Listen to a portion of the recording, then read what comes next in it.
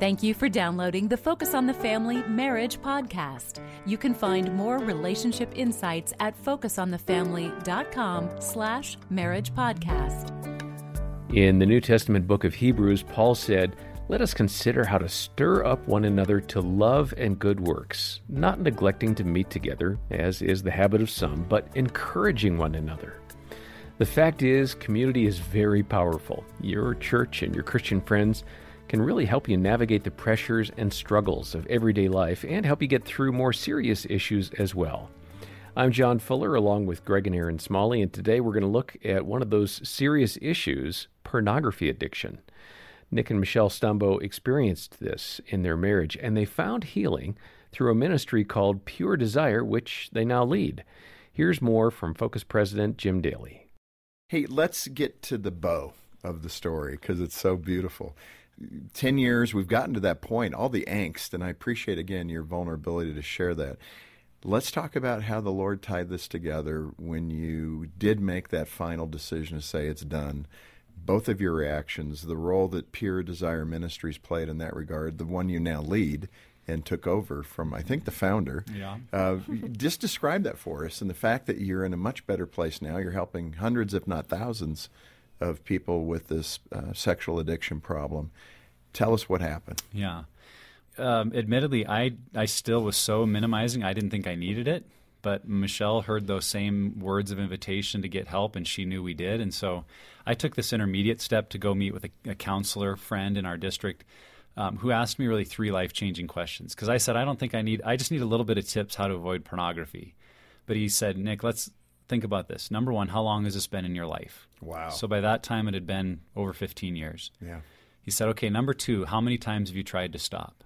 And I actually chuckled because I said, well, every time's been the last time. So I've tried to stop literally hundreds, if not thousands of times. Right. And he said, okay, and is it causing you or people you care about significant amounts of pain? And I said, well, yeah, I believe if I don't change, my wife will leave me. And he said, well, put that together, Nick. It's been a problem for a while. You've tried repeatedly to stop and can't, even though it's causing you or people you love pain. I said, yeah, that's pretty good description. He said, Nick, that's a clinical definition of addiction. And I remember I sat back in my chair like he'd sucker punched me because I was a pastor. And This is the first time it came together I for you. truly loved the Lord with my whole, as much as I knew how to love him with my whole heart. And the idea that I could simultaneously be that and be an addict was as foreign to me as, the German language would be if I tried to speak that. It was like that language was so bizarre. But when I allowed that to sink in, the openness of maybe this is why I can't just stop it on my own, and gave me the willingness to go down and meet with Ted and Diane Roberts. And we got to go together, which I think was so important that from the get-go they worked with us as a couple so we could deal with my wife's pain and sense of betrayal and the lack of trust and then also the behaviors in my life. And we met with Ted and Diane Roberts and started to go through the counseling process. And probably the most significant thing they required of us was to be in a group.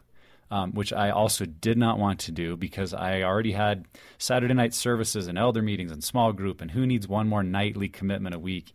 But Dr. Ted said to me, if you don't do this, you won't change. Wow. Because he saw the central role community has to play in recovery. Mm-hmm. So I went to a group. I didn't like it at first, but I found about 8 or 10 weeks in, as we're going every week, that one night as I was driving up, I'll just tell this one part of the story, and then Michelle can kind of share hers.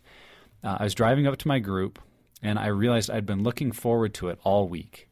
I thought, this is so bizarre. I'm going to a place where people know the very worst things about me. I've told them things I've never told anybody else, and I can't wait to get there. What is going on? And again, it was one of those moments I heard the voice of the Lord just whisper to my soul. He said, Nick, it's the only place in your life you feel real. And I realized that was it, that everywhere else I was so involved in that public me that I felt like if people knew, they'd reject me. But in that group, they knew the private me like no one else ever did, and I was a part of that group. I was loved and accepted, and it was that group that really, along with the counseling, created such transformation where I knew I didn't have to posture or pretend anymore for love. And when you experience that from other people, that's where I think I most deeply experienced the love of God. Yeah. That I'd been a pastor for 10 years, and I knew knowledge-wise, head-wise, all about the love of God. I could preach about it, but I don't know that I'd ever really experienced it because of that voice of shame that said people would reject you. When I experienced the love from those other men, that's where the love of God became real. Yeah. And so from then, marriage and ministry became ministering out of the love of God rather than ministering in a hope that I might achieve the love of God. And that was a night and day change for me. So, well, and that's the common phrase about being known. And that is the Christian life, that God loves you even though he knows you. Mm-hmm. And I think it's hard for us to believe that he truly knows us. We try to hide those places, thinking that the Creator doesn't know us. Yeah. I mean, it's kind of idiotic. Or we know he knows, we just think he has a very disapproving opinion of most of our life. Correct, even worse, he's got the club. All right, Michelle, so your best day. My best day. Well, that was one of them. When Pure Desire came and they were up there telling about this program, I was bawling. My eyes were like big as saucers. Like, this is it. Lord has answered my prayer today. Like, this is it. Hope. This is what's going to save my marriage. And then I look over and he looks over at me and I'm just, crying. And to hear him not realize that he was going to be all in. Right. Was still kind of like surprising. Like, why wouldn't you be running up there and like, pick me? That was a big, important day. And then meeting with Ted and Diane was wonderful. I didn't want to go to a women's group, though. I had little kids at home. And you were both busy. I was thinking, it's so funny to hear you guys both talk like that. Why do I need a group? This is his problem, you know? But then going through, it's called Betrayal and Beyond, women's groups, and seeing all the other women there, all Christian women whose husbands struggle with this, or some husbands have left, but they're there working on, their stuff, and to hear all their stories, and all our stories are so different, but we all feel the same pain. We all feel the similar same material, realities. Same cloth, but different stitch. Yeah. It was just like, whoa. And just to see all of us feel so like not enough. Yeah. And I think that's just the way that Satan gets to us, is like, you're not enough.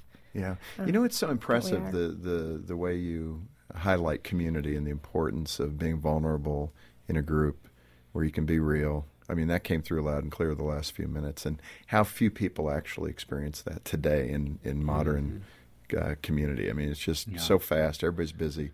How are you? I'm great. How are you? And the nature of sexual sin, it isolates us.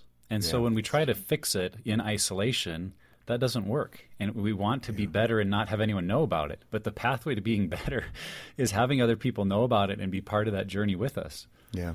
Talk to the length of time to get counseling, to work on these things intentionally. What was that period of time like? How long was it with counseling and help? Yeah, initially what I would kind of call the intense change process was about a year long of the counseling and being in groups. But the healing continues. The second time of going through the group material where I got to lead it in my church and help other men, I was still learning so much about myself because really that first year in some ways is like triage, where we're stopping the bleeding and the pain and figuring out how to arrest the behavior. The behavior in my life actually changed very quickly, but the underlying issues, those things don't change overnight. And so it was a full 2 to 3 years of working through performance and shame and guilt that occurred. And that's what we really try to encourage people to see, is this change isn't something you can do in a 5-week study or read a good book and you'll be okay. It's funny to say that as the author of a book, but but to really take the long view to see if these are issues that have developed in my life over years and maybe decades, it may take a year or two of intentional work to unravel what's gone on. Yeah, I mean, and I think that's pretty fast-paced. Yeah, and it'll take the wife about 2 to 5 years to rebuild that trust. And boy, that's encouraging and discouraging. But and I had true. to actually go through book 1 twice, because the first time I was pretty numb. Like I just wasn't. I didn't have much feeling. I think that's how I coped with our struggle. Is I just numbed out to it all. Yeah, and that again is reasonable. Yeah. So that's a process for the victim, in this case, the spouse. Yeah. Experience that. As we heard, Nick was hesitant to get some counseling, and I'm sure a lot of people struggling with addictions feel the same way.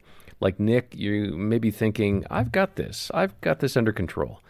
Greg, speak to the spouse in that kind of a situation where there's an obvious problem, but their partner just refuses to get help. It's so hard, and we're so sorry. You talk about feeling helpless and hopeless. Part of the beginning, and I know you know this, but just remember, you're not responsible. You can't change your spouse. You are not responsible for their healing. I get that it totally impacts you, and so I'm not minimizing, marginalizing just the sense of loss, the grieving that you're doing. One of the hardest things for a spouse in this situation is to not try to be that accountability partner, that you need to deal with this, we need to get help, you need to get help, and really turn towards you in what does caring for you continue to look like. So as you feel stuck, as you feel helpless, how do you really plug into the Lord? How are you taking care of yourself so that you remain full, that you remain open?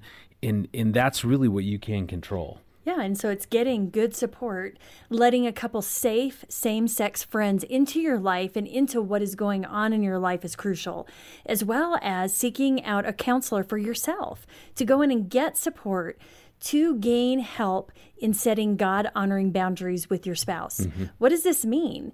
If he or she is not willing to get help, what does that mean for you? And where's the line in the sand for you? Are you willing to remain status quo, or are you saying, you know what, no, I will not tolerate this behavior in a God-honoring, loving way. And a counselor can help you walk through, what does that sound like? What does that look like? As well as making sure that you are well cared for and supported with others on the outside. John, I love the story of David as that young man who was standing before Goliath, what seemed impossible. No one believed him. People were questioning his motives. And you talk about just thinking, how did he not feel so scared, so helpless, so hopeless in that situation? And yet God was with him. And so, again, God is with you. And remember, David was equipped with 5 stones and not just one. I mean, he knew God was going to work and he knew he was going to kill Goliath, but he needed to be prepared fully, which meant he had 5 stones and not just one.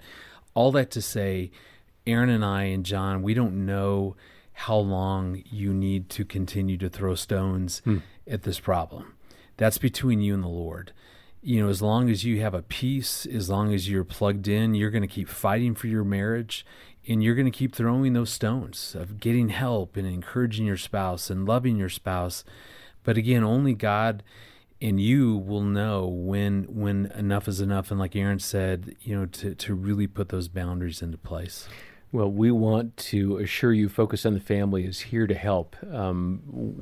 Please take some first steps with your church, with the community around you that Erin suggested, but seek out help. Whether you are the person addicted to pornography or you're the spouse who's being affected by this. We do have some great resources here. We have caring Christian counselors. Our Hope Restored Marriage Intensive might be something that eventually want to go through. Please, it begins with a phone call. Our number is 800, the letter A, and the word family. And if you're in a spot where you're interested in helping others, the Stumbo's story and book is terrific. Setting Us Free, an Unexpected Journey of Grace. It'll really equip you to understand some of the dynamics and be in position to reach out to friends who might be struggling with this. Make a donation today to help the Ministry of Focus on the Family as we support marriages and come alongside those marriages that are struggling. Make a donation to Focus, and we'll say thank you by sending the Stumbo's book to you. And next time, a little lighter topic as we hear from Kathy Lipp about pepping up your marriage. For now, on behalf of Greg and Erin Smalley and the rest of the team, I'm John Fuller, and this has been the Focus on the Family Marriage Podcast.